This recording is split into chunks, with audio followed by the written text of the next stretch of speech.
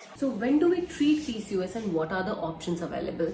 Mostly PCOS के अंदर lifestyle management is going to be throughout your life. You have to increase the amount of your exercise, increase the amount of natural foods you are having, decrease the amounts of processed food. That's a natural and a daily phenomenon that you need to have.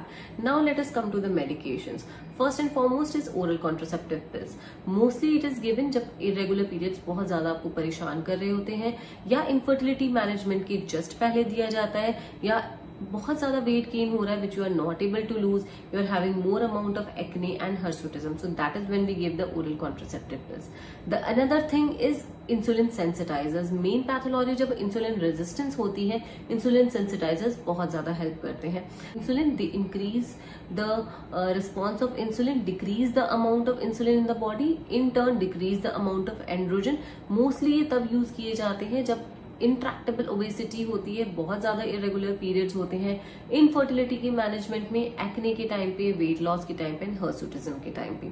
Then there are certain other vitamins and minerals which are a must along with the treatment of PCOS, which mainly includes magnesium, zinc, chromium, metformin and myoinositol. These are some of the things we do for PCOS treatment.